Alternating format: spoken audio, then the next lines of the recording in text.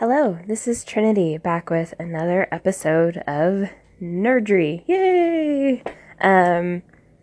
For those of you who are coming in new, all these listeners that I have, all point 0.5 of you, Nerdry is a word I made up. It means nerdy and angry together because I am both. And that's usually what I'm going to talk about because that's what I'm passionate about. Things that piss me off and things that I nerd out about. I'm going to start out, as usual, talking about what book I'm in the middle of reading, and then make a book recommendation. Today, I am in the middle of reading The Life-Changing Magic of Tidying Up, The Japanese Art of Decluttering and Organizing by Marie Kondo, or Marie Kondo, or Mari, I don't know, Mari. Anyway, it is actually a really good book so far. I'm 118 pages in. I think there's about 270 or so. It seems to be the length of book that I tend to read is about 300 pages. And sometimes it takes me a couple weeks, and then other times it can take me months. It depends on how hard it is to read the damn book. And also, I tend to read between games of Overwatch or on my breaks at work, so it's slow going. This book is pretty good. I didn't know what to expect. It was recommended by my boss, and I thought I'd give it a try because she talks so highly of it. And I'd have to say it's definitely much more enjoyable than you would think a book about cleaning would be. And I'm really excited to actually put it to use because I'm imagining now my home being, pretty clutter-free and only being surrounded by things that I love, which is basically how she sets you up for success in this book, is that you only keep things that spark joy in your heart, which sounds kind of silly, but the way she talks about it, it makes sense. Like, you're supposed to go through and touch and look at and feel each individual object in your home, and if it doesn't spark joy in your heart, get rid of it. And what you're left with is a home where you're only surrounded by things that make you feel joyous. And that sounds like a really great way to live. So, by the end of the book, my fiance and I are going to sit down, figure out how we do this together because, we share a house full of things, and we're going to give it a shot. So maybe I'll update you on that later. As for my book recommendation, I'd like to recommend a book called The Soul of an Octopus. And it's actually a book that I picked up at the Seattle Aquarium quite a few months ago when my little brother was visiting.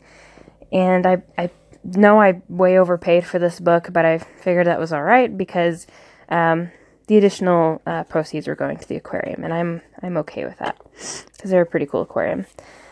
So this book is written by Cy Montgomery. She also wrote The Good Good Pig, which I plan on reading at some point in the future. It has been read and reviewed by Temple Grandin, who is another author slash well-known speaker that I really like. She's actually coming to town in August, and I plan on going to see her. I'm really stoked. She said, "Enter the mysterious, intelligent alien world of the octopus. Experience a real intelligence based on a sense of touch that humans can barely imagine." Anyway, it's a really cool book, and you learn a lot about octopuses, and yes, that is the correct plural. It is octopuses, not octopuses, not octopusi, not whatever else, other things you might have said, like cacti or whatever. It is octopuses. Just kind of fun to say that. And they are crazy. I don't know if you know much about octopuses. I didn't really know much. Like, I knew they could, change color, or, they were smart or whatever. But reading through this book, you learn so much. Like, they are incredibly strong. They're actually very short-lived, which is kind of sad. The one most people are familiar with is the giant Pacific octopus, which gets up to about 35 to 40 pounds. They only live for about 4 years. But they are each individuals, and they're incredibly intelligent. They're very strong. Basically, this woman writes about her experiences going to different aquariums and getting to know different octopuses and the things she learned about them and what it's like to have an octopus pay attention to you. One of the things she talks about is how they can actually taste you through their skin. So just by them being in contact with you, they can tell all these different things about you because they taste you. And one interesting thing that she found out was when she had brought her friend with her, she got the permission to do so, the octopus like touched her and then immediately like shied away. And her friend is a smoker. And my guess is that that they can taste that through your skin, and it really tastes nasty. So, if you're a smoker, you're not really going to do very good befriending an octopus, apparently. So let that be another reason not to smoke, you bad kids. Anyway, also, they have roughly 16,000 suckers throughout all their tentacles, I believe, and each individual sucker can hold up to 35 pounds. So if you have like an entire arm of suckers on you, I mean, that can do some damage. They can lift up some pretty hefty weight, and that's why you're not allowed to let their tentacles get near your eyeballs, because they can suck an eyeball right out. I didn't really do a good eyeball suck sound here. Like, no, that doesn't work. I don't know. Eyeball sucky sound, just imagine that. It's really gross. Anyway, so that's my book recommendation. I'm going to hop right into my next portion of my podcast, which is talking about things that make me angry. And the one that I wanted to talk about today was rude people. Specifically, people who don't have just the most basic amount of common courtesy and consideration. I work in retail, so I see all kinds. And thankfully, the place that I work at, very different kind of retail where, they actually really, really care about and take care of both their employees and their customers, which I appreciate. And it's created a much better kind of culture and atmosphere at my place of work, where people aren't as big of jerks as they would be at, say, I don't know, Walmart. But that being said, you still get all kinds. And the thing that really ticks me off, and this has happened to me several times last week, is people who are so wrapped up in their own worlds, don't give a shit about the person behind the counter, and you say something so much as like, oh, have a nice day, and they just go, uh-huh. You say you too. It's not that hard. If somebody wishes you a nice day, say you too. I mean, unless if I was being a dick to you, there's no reason for you to go, uh-huh. There's also those people who, like, if I start to talk to them, try to get like a little bit small talk in there, attempt to make nice and just try to, brighten up the interaction a little bit, maybe make them smile, leave on a good note, all that, and just being friendly, basically. And I'll start talking to them like, yeah, blah, blah, blah, and I'll talk about myself, and they could not give a shit less. They're like, you're talking about yourself. Nobody cares about you. You're just a cashier. Oh, well, here's 2 middle fingers for you, and you can fuck right off. This really irritates me, if you couldn't tell. It just drives me insane. The absolute lack of caring. I just don't understand how people treat each other that way, because I would never treat somebody badly unless they were being a dick to me first. Like, I can't just treat a complete stranger poorly, no matter how bad of a mood I'm in. If I'm in a terrible fucking mood, I will still smile and say, you have a nice day too, thank you. I won't be rude to somebody just because I'm having, it's not their fault. What the hell, why do I have to treat them badly? Because then I'm just scapegoating onto them, and then they're going to have a bad day, and then they're going to scapegoat onto somebody else, then all of a sudden the entire world is angry, and it's all my fault because I'm being a dick. So I don't do that shit to people. It drives me absolutely nuts. And furthermore, if you're going to go into a store or whatever, and you're going to ask somebody a question, please give them more content to work with. If you have a product or an idea or something in your head, but you only say, I'm looking for something to help with itchy skin. Well, okay, you haven't given them much to work off of. So maybe they're going to ask you a bunch of questions, and you need to be okay with that. Or maybe they're going to go straight to a product and be like, oh, well, this helps with itchy skin. You're like, no, that's not what I'm looking for. Okay, well, they're not idiots. You just didn't tell them what you were looking for. Offer more information. And also, when they're trying to answer your question, don't cut them off mid-sentence. That's really irritating, and it's rude. I can't tell you how many people have come in, and I'm trying to get to a point where I'm explaining, like, they're looking for something in particular. And being that I tend to know far more about the topic than they do, in most cases, it's true. It's not me, tooting my own horn or anything. That's my horn tooting sound. It's not anything like that. It's just, often I do know more about it because I've spent years researching it and getting trained in it. Talking specifically about like animal nutrition and things like that right now, but they come in asking for a specific type of thing, and I try to explain to them, as gently and as politely and graciously as possible, that's not really a thing, or it doesn't really quite work the way that you think it does.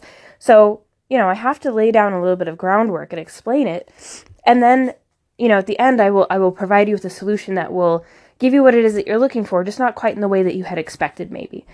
But I never get to that point with some people because they cut me off like, yeah, that's not what I need. That's not what I need. You don't understand what you're talking about. I'll just go somewhere else. Well, all right then, bitch, go somewhere else and get the thing that you don't actually need and not have your problem solved and then be in a piss poor mood forever. I don't care. Like, it just frustrates me because you're asking a question and you don't bother to wait for the answer. People are they're so into themselves that they can't possibly believe that somebody else might have something to tell them or something new or give them, some help that they did not expect. Ugh, it pisses me off so much. And I want to say thank you to the people who aren't like that. People who are either a little bit more like me or even nicer, where they come in open-minded and they're just really friendly. And, if you don't find it, like, oh, okay, well, thanks for your help anyway. I really appreciate it. I'm just going to keep looking around, That's all you have to say. You don't have to be like, yeah, I'm going to go to the other store because you guys, you don't have it. I don't care where else you're going to go shop. Don't tell me about that shit. Okay, fine. Go over to Petco or Pet Pros or Pet Snow or whatever, and I don't give a shit. You don't need to tell me. I don't care. You're doing it just to piss me off, and guess what? It's working. And now I'm going to just come over and just kick you when you're not looking and run away. Okay. Now that I got that out of my system, if any of you work in retail or anywhere else where you have to deal with difficult people and you have an interesting story for me, please feel free to call in and share. I am planning in the near future, I swear, to have a guest on my podcast. I'd really like to have somebody to talk back and forth with, especially if I can get my best friend to do it with me. Her and I can really get going, and we're quite amusing, at least to each other, so that would be fun. Maybe next time I'll be able to do it. We'll see. What do I normally end with? Oh yeah, nerdy things I like. That's right. I do like a lot of nerdy things. So anyway, today I wanted to actually talk about kind of a little bit of a broader topic, and this came up because one of my favorite movies as a kid was recently back in theater. I didn't get to go see it, but I really wanted to. And that was The Dark Crystal. Now, this is an older movie. It's a Jim Henson movie. So it does use puppets, a lot of puppets, but they did fantastic work with it. I mean, they did a really, really good job. It's not like, like Muppet Island or anything like that. Like, these are some legit puppets with some legit puppetry going on. Anyway, it was a movie that I watched as a kid. It's kind of like dark and magical and fantasy land that was built. Anyway, so I remember when I was a kid, I used to love movies like that, like The Dark Crystal and Labyrinth were two of my favorites. I watched a lot. I mean, I have a lot of favorite movies growing up. I pretty much grew up on Disney and Looney Tunes and all these other random shows. Reboot was really awesome. But these were things that I watched as a kid, and I still can, nerd out to them today. I see nostalgia as, it can be either a good thing or a bad thing. I see it usually as a very good thing, because it makes me feel like when I was a kid again. And I love feeling that way because it puts me in touch with my past and my inner child and et cetera, et cetera. It makes me feel like, I had a good, long, fruitful life so far. A life filled with things that I love, amazing things created by other people, or amazing things just around me. The Labyrinth and The Dark Crystal were two ones that I brought up specifically because they were a little quirky, a little weird. there's kind of a cult following with them.